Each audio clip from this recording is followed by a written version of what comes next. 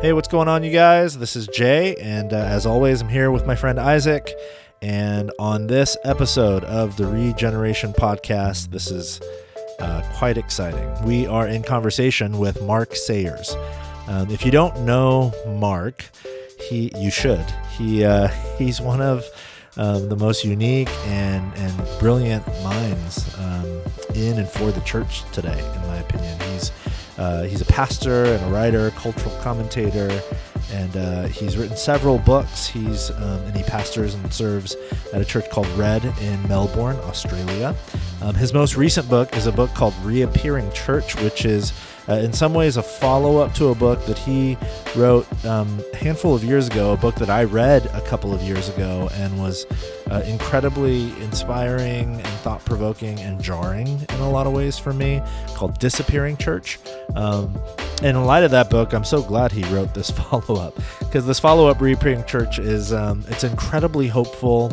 And I know that we live in strange times, and particularly for those of us who are trying to faithfully follow Jesus and serve alongside the church. It's challenging, and yet deeply aware of the challenges, Mark is incredibly hopeful, and he's got really fascinating reasons why. So we get into all of that in this conversation, and I think it's going to do for you what it did for us, which was inspire us and provoke us to hope and to maybe even incorporating some necessary disruptions into our everyday lives. So here is our conversation with Mark Sayers. Hey Mark, how you doing? Very well, thank you. Thanks so much for spending some time with us. We've been big fans of your work for a long time. I read Disappearing Church just a couple of years ago, and it was simultaneously convicting and inspiring and a little depressing and all of those things. And you just, you just released your new book, Reappearing Church, almost as a follow-up to that last book. And I just have to ask you as we begin, most people today, Christians and not, think that the church at best is irrelevant and at worst is toxic and harmful. Certainly Christianity has lost its position, at least in the Western world, in the public square and public discourse, its influence at least. But you just wrote and released this incredibly hopeful book about the future. And you're not just a pastor, church leader, writer, you're a cultural commentator. So you're actually very aware of what is happening, more so than most. And yet, in spite of all that you know and all that you see, you're hopeful about the future of the church and about what God might be up to in and through the church, even in the West. Why? What gives you that hope? Yeah. I woke up this morning and got up, and my son woke up about the same time as me, and I found him in our living room, and he was looking at a small little pot and just staring at it. I'm like, "What are you doing?" And he said, "I'm waiting for this seed to grow." So last night he got a seed from the supermarket and planted it last night, watered it, went to bed, and woke up this morning expecting the plant to have grown. I think he planted a radish and expected to have a radish plant. And so I sat down with him and I was like, "Okay, Billy, you got to understand that it takes time. Like, it could be 4 or 5 weeks before you see anything." And I think there's a little analogy there to how we see the church in the West, that if you look at it through this very much how our culture tells us to look at this moment, if you look at it through a very now lens, if you don't look at it with a historical overview, you're going to be wondering where the shoots are. It's going to look like just a complete barren little wasteland. But moments like this, moments of like secularism or when the church seems like it's fallen over, actually need to be reframed with a much more longer view. You have these moments when the church springs into life of tremendous fruitfulness, and then you have these fallow periods. Then often after them, there is this springing again into life. So the fallow periods look like nothing's happening, but actually what Billy knows is that underneath that dirt is actually a seed. And so there's this process when the seeds are underground, not a whole lot look like it's happening. Even the top can look completely barren or like it's devastated. But at some point, it's going to spring out of the ground. And I'm asking people to reframe this moment as a fallow time where God is doing something under the ground, but soon something will begin to sprout out. So we've got to actually look at this through a historical, long view of how God works in history rather than just what's happening in this exact moment. What are some of the historic? You mentioned the history repeating that, or you've seen it before. What does that look like? Are there any concrete examples that you draw hope from? If you look at the 18th century, just to pick on one character, there's a guy, Charles Simeon, and he was a vicar. He was sent or got a post at Cambridge, at a church called Trinity Church in Cambridge. And this is the 18th century. And often we think of the 18th century as the time of Jonathan Edwards, John Wesley, all these revivals and renewals. Now, in the 18th century, when he goes to Cambridge, literally his theology lecturers are drunk. There is rioting in Cambridge. Public morality is at an all-time low. They basically had to have on students' doors these thick oak doors because people would just break in and attack you. The church is got this thin veneer of cultural Christianity, which is more about, aligning with the British Empire than it is about really following the way of Jesus in many ways. And so here's this guy who's got a real heart for the gospel. He's a young guy. He's in his 20s and 30s. He goes to Trinity Church, and literally people are so offended by the fact that he actually believes this stuff that they lock him out of the church. He wants to start a night service to sort of reach the young adults in Cambridge, and the church wardens refuse to let him in the building. So he just goes and starts these small groups. Now, out of that little seed of those small groups, he starts a group on Friday night, and the amount of people that come to that group who then go on to do the next thing of God, just this group of young adults meeting on a Friday night, talking about the gospel, talking about theology, talking about their culture. Out of that group, other these little cells, if you like, all over the United Kingdom, out of that spreads so much stuff. People in my country, leaders like Richard Johnson, who was the first chaplain to the Australian colonies, he was part of these groups. So those little seeds then spread out all across the world. So we often can think about, Christian history in some sort of this almost crude idea of secularism, that at some point everyone was a Christian and it just slowly dropped off. It's actually more like a roller coaster. There's these periods of tremendous faith, there's these returns, and we need to look at it with more of an accurate eye of how actually things work. Yeah, that reminds me on our side of thing in the United States, at the same time period, Great Awakening period, you had, I believe it was William Tennant, and I don't know the exact name of the sermon, but it was something like, to the unconverted preacher behind the pulpit. And they kicked him out of basically the seminaries. They wouldn't let him preach because he was saying our preachers aren't even real Christians. To the unconverted minister, and he started something called the Log Cabin. And we're going to exist in order to actually train people to preach the gospel because we really believe it. And so right before the Great Awakening, where it all supposedly happens, you have ministers that don't even believe in the gospel so much that they're kicking, like you said, they're kicking the dudes that actually believe out. Exactly, yeah. You talk very early on in the book and throughout the book about the idea of renewal. That's a key theme for you. And you do a helpful thing pretty early in the book where you define renewal alongside revival. And it got me thinking a little bit. When I was a kid, I grew up in 90s youth group Christian subculture, which was a whole thing here in America. And we talked about, I heard the word revival like every Friday night, and we would have these little youth group get-togethers with several churches, and we'd call them revivals, and there was maybe 200 of us. And I really, at the moment, at age 14, 15, I thought this is the craziest thing ever. There's 200 Christians. This is incredible. I went to public school, and it really felt like revival.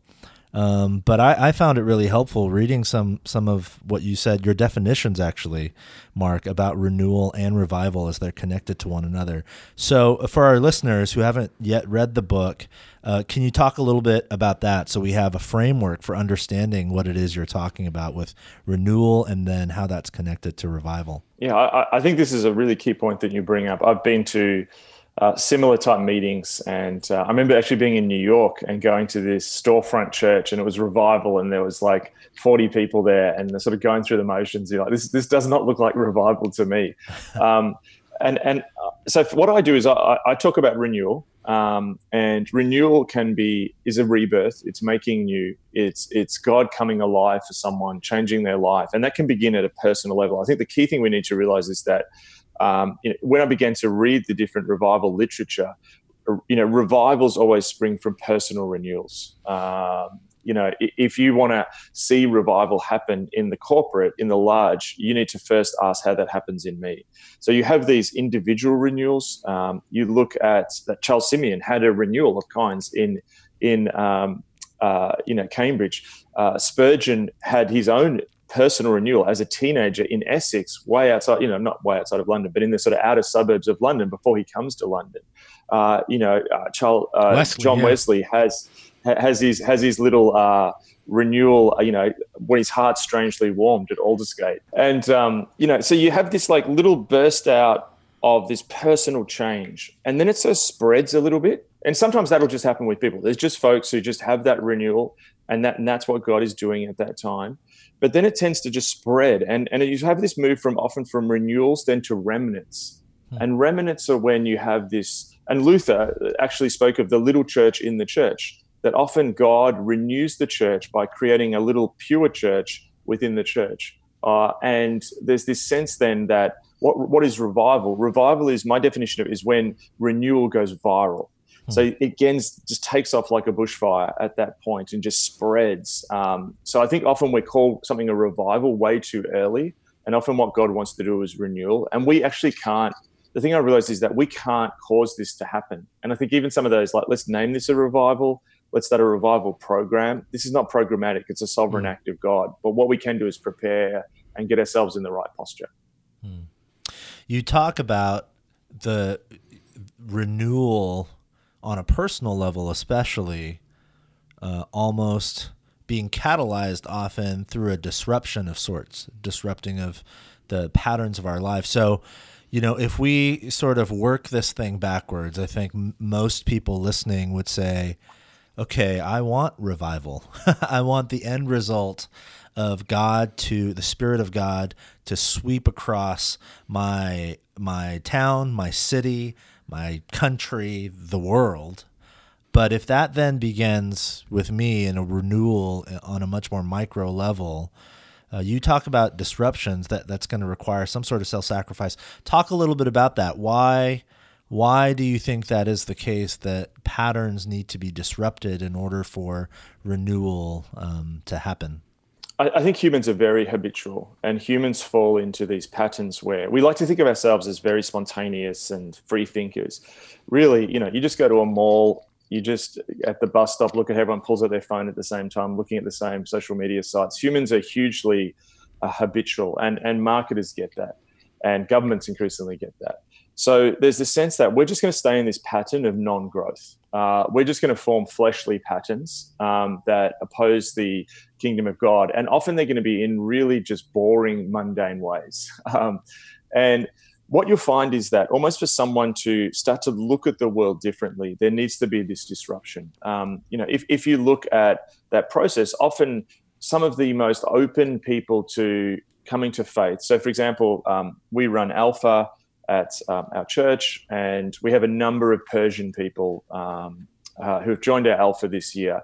In Melbourne, in our part of Melbourne, there is stacks of Persian people coming to faith.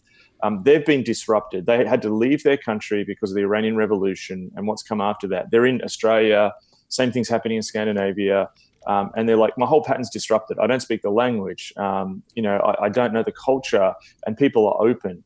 Now, what I find interesting is that's been true in the West of a lot of migrant populations, which are bringing health to the church and bringing new converts and new discipleship to the church. But I think what's happening now is the cultural tumult that's hitting the West, the cultural tumult that's hitting the United States is disrupting everyone. It's not like you are anymore in this very comfortable cultural pattern where you're going to live the kind of life that your parents did, and your kids will probably live the kind of life that you lived. The crazy thing about the West is now, one of the first times in history, a huge amount of people, possibly soon, the majority, are not going to have kids. There is this incredible social dislocation happening. at the moment. So our patterns are being disrupted, and there's a threat and an opportunity there. When patterns are disrupted, when people find a lack of meaning, particularly young men, they can get into all kinds of terrible things, whether that's being addicted to drugs or even being engaged in extremist political activity and violence. That's one of the threats. But then there's also this opportunity that people, for the first time I've ever seen this, now, I've been in ministry for over 20 years. We used to say that people are not going to walk off the street and just come into a church and say, I want to become a Christian. We're beginning to see that happening in Melbourne now. I know people who are parts of some of the Anglican cathedrals that are at the centre of Australian cities, and they've got people walking off the streets. They're having to run alpha courses, some of them, because so many people are walking going, I know nothing about Christianity, but I'm so worried about culture right now. I need some meaning and some hope. So we're at this cultural disruption point, and I think instead of freaking out, and there is an element that you naturally feel worried about what's going on, there is this incredible opportunity to be grasped here. And we've got to move from a fear-based framing to an opportunity-based framing. Yeah, that issue of meaning is of utmost importance. I think that is, it's my just kind of a personal opinion, that the meaning crisis is the apologetic issue of the day. It is the evangelistic issue of the day, that we have everything. We have everything that was supposed to cure and give us remedy for whatever problem we were suffering with. And the more remedies we got, the greater our new problems just arose. And so people are looking for a meaning, a purpose to get through that. And secularism doesn't have that. It's weird. It wants to offer that because like every Disney movie tells you you're important and you're special and you're unique. And that's the messaging. Everyone tells you you're a star. That's the kind of surface level. But beneath that, the operating system says again and again and again, your feet wander aimlessly on a wandering planet with no purpose or meaning. You're just a product of random chance and an amalgamation of hormones and chemicals. And so we have this surface level messaging up top that's real fluffy and nice and encouraging, but down at the human operating system level is meaningless.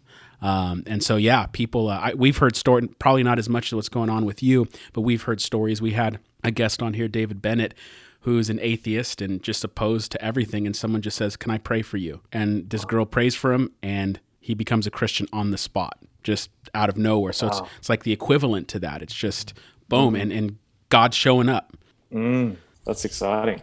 I want to go back a little bit to what you were saying about both, the fear and the opportunity. I think that's such a helpful way to think about it. But sometimes it feels like, and you mentioned it earlier, these patterns, these sort of mundane patterns that we don't think of as patterns. For me, it strikes me that one of the really insidious, fraudulent realities of, in particular, the sort of digital technologies that run so rampant in our lives, are that they give us this sense that what we are doing and the lives we are living are not mundane, but we're constantly looking for excitement. So, when you go on Instagram or you go on Twitter, you're looking for these very quick hit, dopamine jolt inducing things, this image or this little 240 character quip that, makes you laugh or makes you angry or whatever. But we're all doing it. Everyone's pulling out their phone, doing it. And the sad thing, when we talk about revival, beginning with renewal and the disruptions that are necessary for renewal, there is really not much difference between those who are faithfully following Jesus and the rest of the world when it comes to this. So talk a little bit about particularly Christians, followers of Jesus, and what we are risking, what is at stake when we just sort of blindly go the way of consumerism and entitlement and all the things that come with the cultural moment in which we find ourselves. What's at risk here? Oh man, so much in there. I think I just had this idea recently. Like, what if the primary task of the devil to stop the next renewal is actually just getting us to waste so much time and be distracted? You often think it's going to be some great sort of satanic plot where we all become illegal arms dealers or something. But what if it's just literally us wasting time? And I think one thing I'm trying to say to a lot of people is so much of the distraction at the moment is actually this faux war between left and right. And it's this political, it's like WWE wrestling, honestly. It's the bad guy, the good guy. You watch them on cable news, on Twitter, but more and more I'm just realizing they're achieving the same goal. Like if you follow the path of the extreme right or the extreme left, you end up still as this completely lost individual. Like I almost feel like digital technology, if you follow that path, you end up becoming like, like there's so much stuff now about like, I don't know, I'm sure you have it, where if you buy a carton of eggs, on it, it's now like free range. They now have like, we have this many chickens per hectare or something, And, I realized, but that's us now. We are the chickens. Like digital technology now has moved from what it was like in the early days of the internet to now they're farming us for emotional reaction in order to actually get clicks and likes, which then mine data from us. And that is sold on a commodities market. Like data is becoming bigger than oil. So you're being milked. You're giving up your eggs. You're being milked, or even worse, you're being slaughtered for to be turned into meat. And I can't remember if it's Peter Drucker or Stephen Covey says many years ago. They said, "What's the one thing that you're not doing now that would radically advance what you want to happen?" And more I've thought about this. For me, it's just been more focused. Spending less time on my phone, more time praying, like more time reading scripture. And it sounds so simple, but developing this, what Brother Lawrence called the practicing the presence of God, where actually God is as real to me as this alternate thing of imagining what this false crowd is thinking about me. And just to add to that, I think one of the things that is unique to this moment, and particularly for young adults, is that never before have we had the ability to create our own platform. Now, if you think in the past, you got platformed by a couple of ways. If you're in the secular world, you got platformed by being an expert or someone who had something which the public wanted to see and people got around you, and whether that was a TV show or a newspaper column, you were there, your message was boosted into the world. And in the church world, only a few people had platform, which was really maybe people in charge of really influential churches, ministries, or great thinkers and theologians who people saw there's something there and that's boosted. But even there was still this, like John Stott, say, didn't have people wondering filming himself working out in the gym that morning. He still had a large part of his life that people didn't see. Yeah. And, I think it's really interesting when you look at the story of David. David is a young adult who gets anointing before he gets the platform. He's anointed, called, gifted, chosen by God, and Saul still has all the platform. David doesn't have a crown. And there's this 20-year period where David learns what it is to have the anointing without the platform. We have it the whole wrong way around now. We have 20, 30 years of platform, and we've got a lot of people with platform with no anointing. Yeah. And, just to speak into this, and even some of the falls that we're seeing of people who have a lot of platform, so much of this, because if you're wondering what's going on with that, that's what happens when you have platform before you have anointing. And so anyone listening to this, and I'm probably speaking a little bit pastorally now, if you're out there and you think there's something wrong because you feel hidden or not seen, that's the seeds that God is planting at the moment.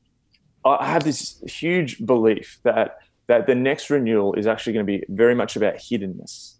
It's actually going to be humility. It's actually going to be the opposite. The next revival or renewal to come always is in the opposite spirit to what the spirit of the age is doing. So there's this sense that embrace hiddenness. Everyone doesn't need to know what you're doing. Fall in love and again with that secret place with God. Psalms talks about, strongholds. A stronghold was a place which wasn't an earthly stronghold. It was that place of intimacy with God where you could be with him. And anything we can do to build that up again and be in that hidden place with God, that is going to have so much kingdom power in the next thing that he wants to do.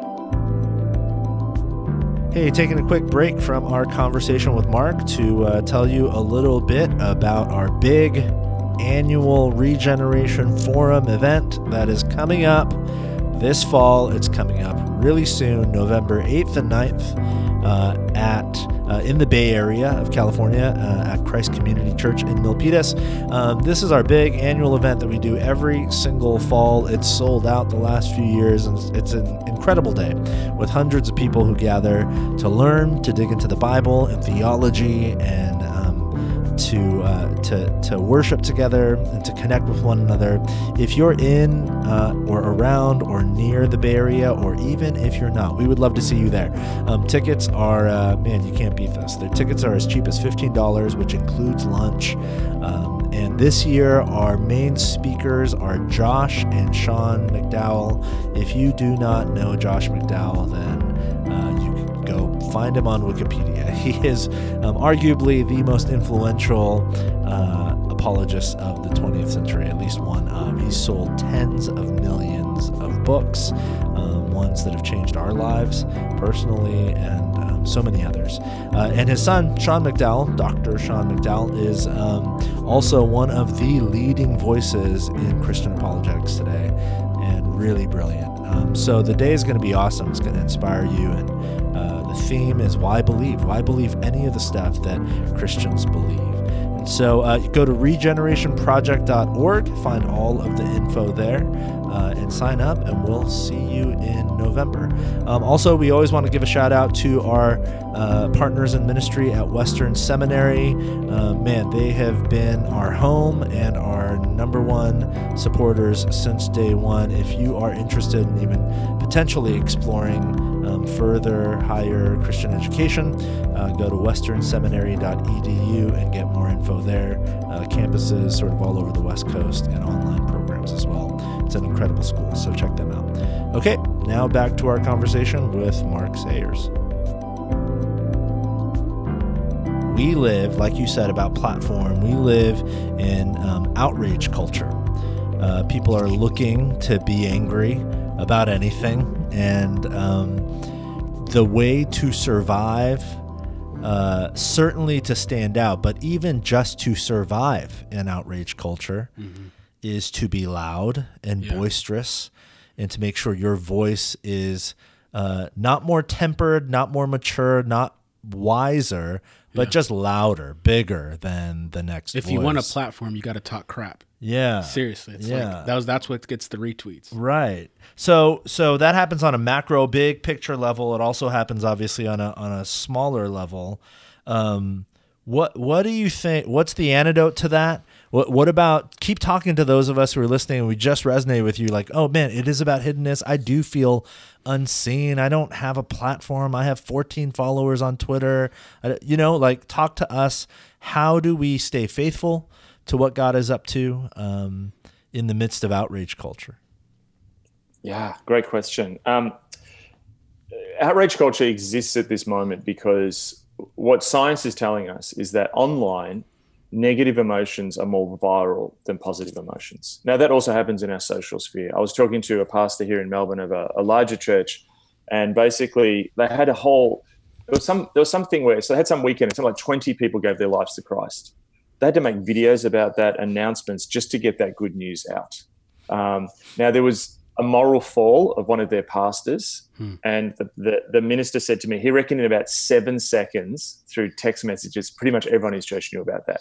Like, there's something in us where, if I hear something shocking, it just goes faster, and something bad will just travel faster because it almost sets off our fight or flight system. And all that's happened with social media and cable news has just boosted that. We literally now have world leaders tweeting at each other, like sort of trolling, like it's just surreal. Okay, so we can see that, and because it's so visceral and so captures our nervous system, it can feel more important. I had this moment where I was looking at Twitter just before I had to pick up my kids from elementary school, and there was a whole bunch of stuff going on around, and racism and blah, blah, blah in Australia, blah, blah, blah. And I turned off Twitter, and then I walked down to the school, and I was just waiting. I was a few minutes early, and this mum came in, and she had a newborn baby. She's picking up her kids, but she's got this newborn baby. And around her come this group of other mums. One has got like tattoos, and she's got this sort of like punk rock haircut, and she sort of comes in, and then there's this other one who's sort of wearing active wear and like got a yoga pants on, and then there's this woman with a Islamic scarf on, and they're all there, and they're just looking at this baby, and I almost felt God say to me, that's normal, that's real life. This is what it's like. In real life, People are just getting along, doing their thing. It's very normal. It's very calm. And that's actually the space where we live most of our lives. We think that the online realm, the outrage realm, the stuff, because it's so visceral and so flashing, that's actually true. When actually the church inhabits this other space, which is so devalued at the moment. Real life is absolutely devalued at the moment. I can't think of a time ever before in history where this has happened, where people almost don't want to be in real life. But real life exists. Real life is out there. And actually, real life is where you're asked to do your ministry, your discipleship, your following of Jesus, your sharing of the gospel. That happens in real life. And in real life, people are pretty nice and people are pretty normal. And they're hurting and they're looking for answers. And also the other thing we need to realize is that if you look at who the elites, if you like, who do control the commanding heights of influence are an unrepresentative group. They tend to be more post-Christian. They tend to be coastal elites in the inner cities. It's the same in my country. The people who control the commanding heights of entertainment and media tend to live in the inner city of Melbourne and Sydney, particular universities. That's the deal. But the really, really interesting thing is that when you get out and talk to people, you realize that we actually do live in a diverse culture. All this language around diversity, interesting, is often given by the people who don't live in diverse places. Yes. Just an example from your country. I mean, I was there recently, twice this year, and just in Ubers, like the fascinating conversations, getting into an Uber with a guy who was Mexican-American, who converted to Islam, having this whole conversation with him about faith. Another woman who was Brazilian and talking about like what it is for what's her personal things at the moment, what's it like to be in America, and then know what's going on with Brazil. Another guy I got into an Uber with who was an Iraqi interpreter with the US forces who's working for Uber. We're having this big conversation where he feels like Uber's using him. He's got this disabled daughter. Incredible conversations with ordinary people who actually are looking for just someone to listen to them, are listening for someone to actually come with an open heart, to actually come and actually be a person of peace. People of peace, and the peace that transcends all understandings, who are humble and normal and warm like Jesus was, actually still cut through in real life. Just because that doesn't cut through online, it still cuts through in the 95% of where people live. And just finally on that one, I prayed this prayer earlier in the year. And my prayer was, God, stop showing me, like I can see all the people who've got platform. And look, being someone who's written books, often you meet people who have platform and well-known, and they're not always the most impressive disciples. To let the cat out of the bag. Mm-hmm. And so I pray, God, some are great, but I said, God, show me who are your truly humble servants for what you want to do next. So any event I went to, churches, places, down the store, God started showing me these people who literally, they're the quiet ones in an event. They may be the ones putting the chairs out, sitting up the back. And God started to say to me, these are the people after my heart. David had anointing because he was a man after God's heart. The next thing is not the thing with people with the most Twitter followers or the biggest church or the most Instagram ascetic personal profile in the world. It's who are the humble, hungry people who actually are just desiring God and nothing else. And that's what cuts through. You can have 5 Instagram followers, and that's who's God's going to plant the seed of his next renewal in. I was going to ask you how I could get some more Twitter followers because I'm trying to increase my platform and, expand my ministry reach. But, just buy them. Yeah. Are there simple practices? You mentioned habits and stuff. Like so you're a college student and you're going, okay, I'm digging all this, but is there any, what would be 3 things you could tell me right now that I could, what do I need to start doing? I mean, it may be as simple as get rid of your smartphone type of thing. Are there what would be your top 3 lists that you would tell people? The first thing I would do is, we call it at our church, win the day. And what do we mean by that? Again, it's so simple, but there are now people, the smartest minds in the world at the moment are set about setting the agenda for your day. If you actually look in real time at the time architecture of how we spend our days, what do people do? They wake up, they look at their phone. I'll check the weather, and then before you know it, you're 20 tweets deep into something or reading some ridiculous entertainment story about some controversy you never knew about a reality TV star who's irrelevant. So what we said is that you need not to win the day, not because personal power I want to achieve in the face of this digital thing. No. Win the day, and where God is setting the tone for your day. God is setting the tone for your day. And his presence and the Holy Spirit is guiding what you're going to do. His word is feeding you. So, we said to people, get your phone at the other end of the house, buy an alarm clock. You need to change the environment. A lot we try and do on willpower, it's actually changed the environment. Humans are hugely environment. One of the guys we've got on staff, he is part-time on staff. The other part of the time, he builds hospitals and shopping malls. And the incredible art that shopping malls have of influencing your behavior without you even realizing it. And it's all about the environment. So part of me changed the environment. The second thing is, just to tie that down. So put your phone at the end of the house. Don't let digital corporations set your day. Begin the day with scripture, with prayer, asking God, even if just sitting there, meditating on a psalm, circle some words. What does it say to you? Do that for 10 weeks, even if you feel nothing, and you'll begin to turn it into a habit and actually begin to be something. I am so grateful. My parents weren't in ministry. My dad was an architect and mum worked in a kindergarten.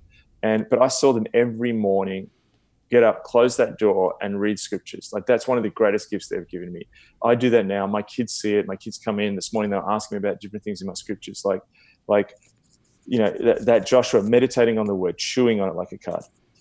Number two, discipleship and real world discipleship at this time is fundamentally important.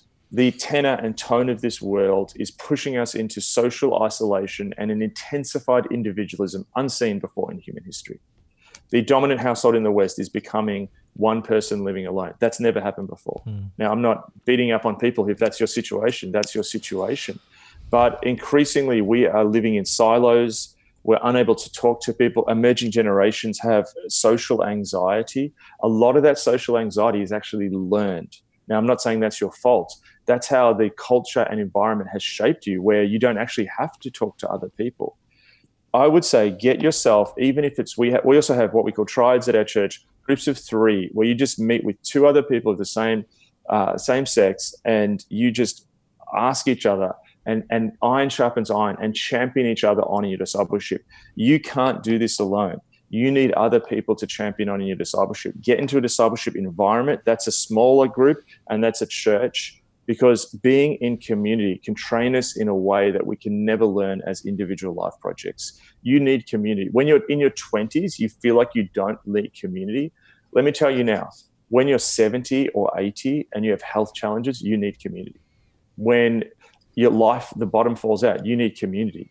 The early church cut through in the Roman Greco world, which had no welfare system, no government nets to save people.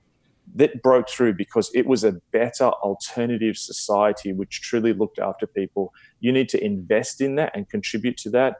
And you also need to be part of that for your own sake. And through doing that, we show the love of God. So at this moment, we can get angry and want the government to do this and these people to do this. That's all really important, but we actually need to actually model something ourselves. And I think the third thing is really simple. When I read the revival, renewal literature, when I read this, all the great people that God had used, there's a point where every single one of them got to this point where they put on the altar their everything. If you haven't had an altar moment where you've said, this is not my life project, this is not my life, like, working against secularism begins with the desecularization of self. There are so many people out there who are complaining about secularism that their personal lives are actually very secular. And they act as if God doesn't exist. We have practical atheism. I believe God exists, but my life doesn't show anything. And again, every 5-10 years, God's like, put it on the altar again. Put everything on the altar. Like all these things, like writing, ministry, this Cultural Moment podcast, all these things God does, none of them are the thing. God's the thing for me. And the minute I put my identity in it, it actually becomes the relic of the last thing that God did. So God will have a move. It often sparks a movement, but then we think it's actually in the architecture of the movement. And we miss that as actually God that did that move. And then all of a sudden that just becomes a machine done by human striving. And the next thing we know, it's a museum looking backwards. I always want to be with the next thing that God's doing. I get to do that when I surrender in obedience. the prize of surrender is revelation of the next thing that God's going to do. So those three things: win the day, get deep into Christian discipleship and community, and put everything on the altar of your life. We get our lives by giving it up. I think that's what a fitting way to end this conversation. My hope, though, there's so much in your book. We're like just barely scratching the surface here, and I know our friends who are listening are probably like, holy cow, I have so much to chew on. I would just encourage all of you listening, go and check out Reappearing Church, but also check out Mark's previous work as well. Mark, for those who are listening and for whom this is just an introduction to you, what are some easy ways that they can connect with your work, find your work online, and maybe connect with you in some ways? Probably just marksayers.co is just a little website-y thing with different things I'm doing or done. That's probably the best way. But also I just really encourage people too, like what you're seeing with me is someone who has, a few years ago, I just felt this thing of, don't look at all the latest books that everyone's reading. Who are the people that God has used? Go and read how God worked in history. You see these source books, Imitation of Christ, Confessions, like we need a new generation who goes back to the sources of renewal. So I'd encourage people to look at that stuff even before you look at me. You are the first guest in 2 years of doing this podcast that has promoted not your own book, but the books of others. Yeah. But you're promoting good ones, and I think that's such wisdom that you're granting our and audience. Augustine and they ain't get no royalties either. It's all most of them stuffs are free online, man. You can read all those source material for free. And they didn't have any So Twitter true. followers. No Twitter followers. But you can follow me. It's my Isaac Serrano. Oh man, Mark, thank you so much for the work that you have done and are doing. I say this to a lot of people, but man, it is so fitting for you.